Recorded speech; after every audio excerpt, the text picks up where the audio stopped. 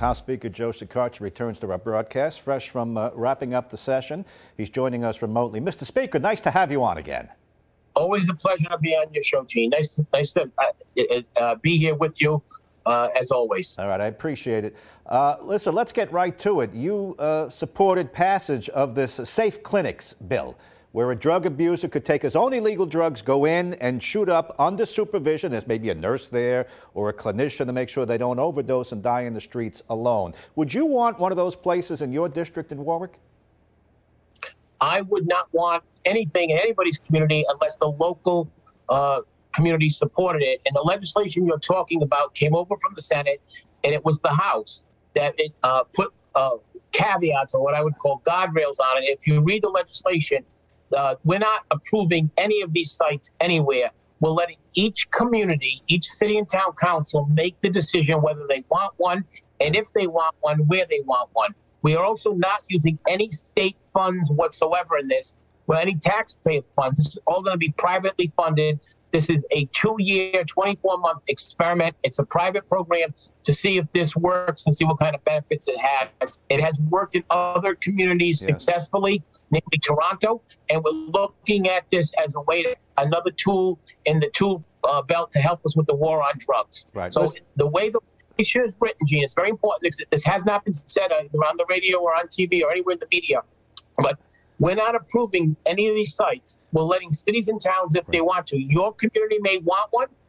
My community may not want. We're letting each city and town make that decision. This is enabling legislation. Right. But I did support, I think, the idea to test it and to study it and to look at it. It's a good idea. Right. By the way, I did mention that repeatedly. It's up to the local towns to accept or reject. In fact, it came up in conversation with Senate President Ruggiero. He's getting a little heat for his answer. He voted to allow for this. Yes, you can have them. Think outside the box. The question is, where did the box go? He doesn't want the box in his district. And I don't know, do you want the box in your district? Because if you're going to allow it, you're going to have to take it too. Well, it's not that whether I want it. I want to let my local city and town council, my town council president is my councilman, Steve McAllister in Warwick. Yeah. I'll let him and the town council make the decision. If they think there's a need for it in Warwick and there's a proper location, then I would support it. If they don't, I would support that decision. That's why the legislation was crafted in the way it was, so that each community can make that decision. It wasn't Capitol Hill, Smith Hill, or the State House making a decision, forcing it in some one person's district or address. We let the local community. And by the way, if 39 cities and towns don't want it, we don't do it. Okay, I understand, but I want to. I understand. 2 or 3 communities on it. I understand Pawtucket has expressed some interest in it. Possibly Providence has expressed some interest in it.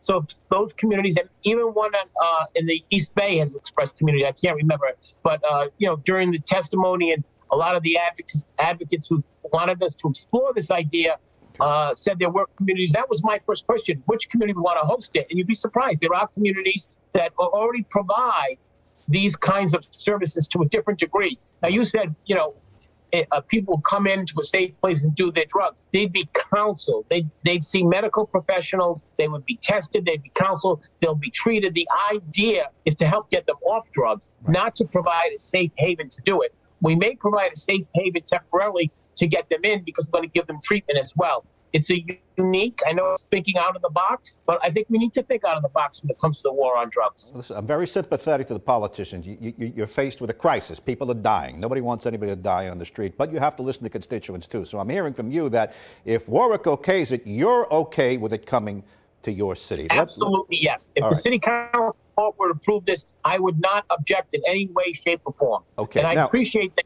making that point known in your broadcast, because I haven't heard it anywhere else in the regular media. So thank you, Gene. No, it came up several times on the radio. That's how I got into the question with Senate President Ruggiero. Also, Blake Filippi, the Republican, right of center, but he went along with this. And again, he said, let's try something to save lives. It's an experiment. I do want to point out, though, that if somebody goes in that clinic and shoots up under supervision, they're not obligated to sit for counseling. They could leave under the influence of drugs and get in the car and kill someone. Unfortunately, it's not a neat package that we can wrap up and say it's a perfect system. It's not, right, Speaker? No, clearly you are 100% correct, but they could do what you just said, whether we're in that center or not. The difference is, in that center, there are medical professionals who will hopefully attempt to counsel them, not to do what you just said. But if they're taking drugs illegally, they can do it anywhere, at their home, their office, in their car, anywhere they want. So we're looking at this idea as a way to attack a problem differently. I want to point out there are no taxpayer funds used in this, and it's a 2-year, 24-month pilot program. And if we don't have good results, we terminate the program. By the way, the program automatically terminates. Yeah. It doesn't renew automatically. We'd have to reauthorize it only if it works, only if we have real data to show that it's effective and it works. And if we have data that shows the opposite, then I don't think this program would get renewed. Okay, let's move on to another topic. Just this week, we're going to get to the budget and everything else, which is sort of old business. But new business is the governor just vetoed a registry of Airbnbs. In other words, if you're going to rent on a short term to strangers coming in, we want it registered. The state wants to keep track. The governor says the Division of Taxation already knows that they're being rented out. That's enough. Let the locals deal with it. Senate President Ruggieri is very angry over that. We just had a murder in Newport. I know the mayor of Newport wanted this separate registry. Where do you come down on that? There may be a veto override on this. What are you hearing? Yeah, there may be a veto override. I have to talk to the sponsor of the House version, Lauren Carson. I am disappointed. I put out a statement with the Senate president yesterday. We took a lot of testimony on this particular issue. And unfortunately, what happens is a lot of people, when they look at review legislation, they look at the first version of it and not the last version of it. We took into a lot of those concerns. People were afraid that we were going to mandate them to put, commercial sprinkler grade fire apparatus in their homes. They were concerned about all different forms of scare tactics that a lot of these platforms, sent emails out to their neighbors, contact your state representative, contact your senator. Mm-hmm. But in the end, it's a simple registration, just as you said, James, so people know, cities and towns know where they are. Massachusetts has a registration. I want to point out it was not regulation, but registration. It's just so we know who's renting who into a neighborhood, because they are, in essence, hotel rooms. Right. And when you rent them out to the public, sometimes you're in a residential neighborhood with a lot of children, and you don't know what type of person is renting that room in a hotel, which is really your next-door neighbor's house. So we want people to be aware. It's a notice provision. It wasn't a lot to ask. I know DVR was not in favor of the additional work that they had to do to enable it, but the cities and towns supported this very strongly, as the overwhelming majority of my membership. I think it passed 60-9 when it was approved earlier this month, or last month in June. Yeah. So I think if we were to override the veto, the votes would be there. I'm going to wait for the formal veto message. I'm going to talk to my Senate counterpart, the president, and we'll come together and see what we're going to do on this. But I would point out that this supported overwhelmingly by both chambers and the League of Cities and Towns, who really stressed that they wanted this tool. And it's a notice. That's all it is. It's not regulation. I understand. By the way, we're doing a Zoom today, so sometimes our transition could be a little rough, but I'm hearing what you're saying, and this is not ideal, but we have to move ahead. This leads me to an interesting question. You just gave Governor McKee $2 billion more than he asked for in the budget. You're making it easy for him.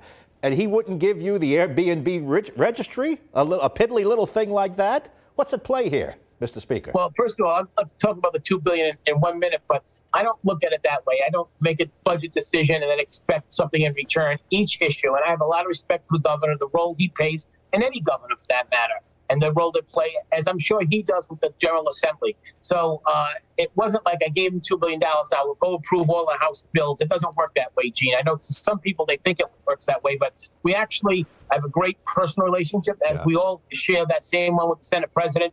But each issue is individual. So the Senate president and I don't agree on issues, and I may agree with the governor and vice versa. Okay. But at the end of the day, we make a decision based on the $2 billion you're talking about. It's very misleading, because you say, oh, we gave $2 billion extra the governor asked for.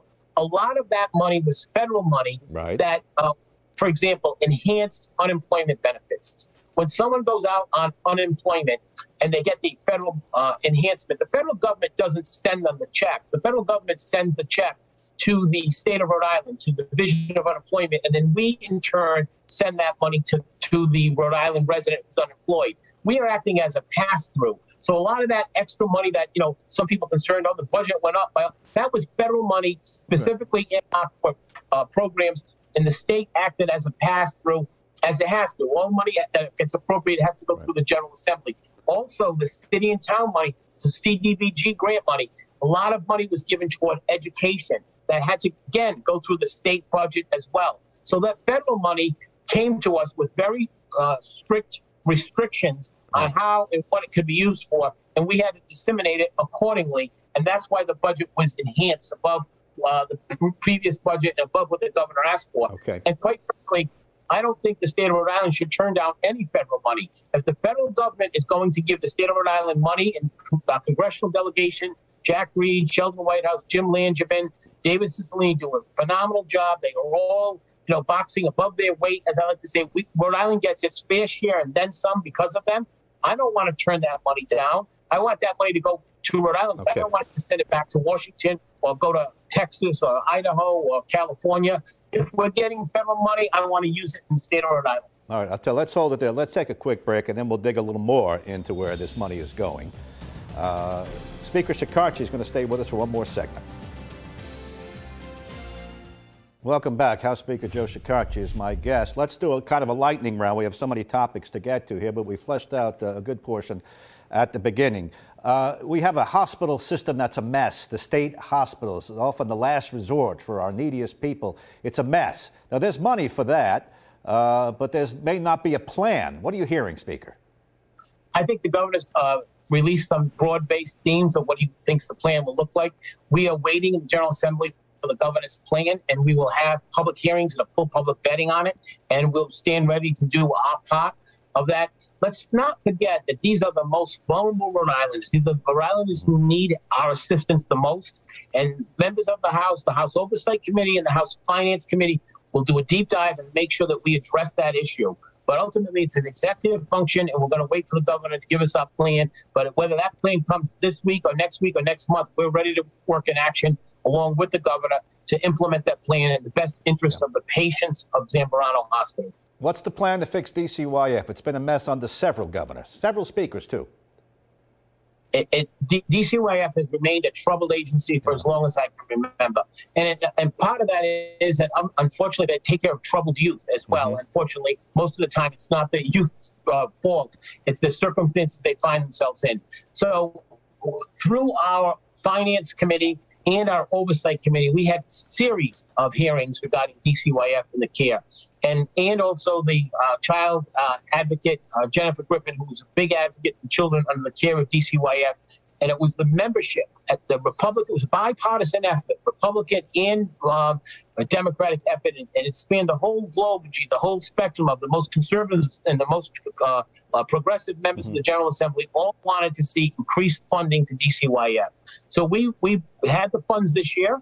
We were able to give them an additional $10 million to hire an additional 90 FTEs. That's full-time equivalents. Those are 90 positions. We are very hopeful that DCYF uses those for frontline workers, not necessarily top or middle-level management people, but the actual case workers who interact with the children, the families, the foster settings, the investigators. That's where we think we can do the most hope. DCYF is on a path for accreditation. We stand by to assist them and to monitor that plan. In addition to that, we're going to see how they do on this. We're going to continue to have oversight hearings through the summer on this. And then if the need be, we'll consider an audit at some future date as well. But at the end of the day, we have provided resources more than they've ever seen. Yeah. I have gotten letters and congratulations from the workers at DCYF, from the caseload workers, from the union, from the advocates outside, all very grateful the House made this huge investment into DCYF.